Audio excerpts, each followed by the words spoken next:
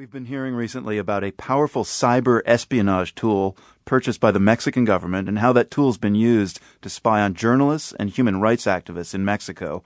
The New York Times has been reporting the story, and today I spoke with one of those people who appears to have been under surveillance by the Mexican government. If the New York Times hadn't reported this surveillance, would you have suspected it? No. That's Francisco Cox, a Chilean human rights lawyer. He was part of a team sent to Mexico